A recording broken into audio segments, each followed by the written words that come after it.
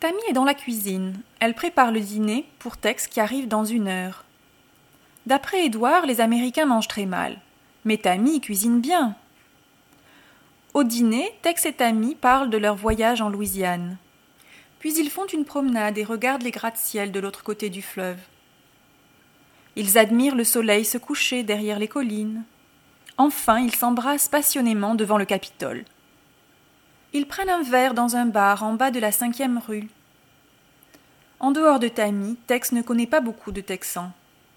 En dépit de l'alcool, Tex se conduit en gentleman. Tex est assis en face de Tammy. Tout d'un coup, Betty apparaît en haut de l'escalier. Puis elle vient s'asseoir entre Tammy et Tex.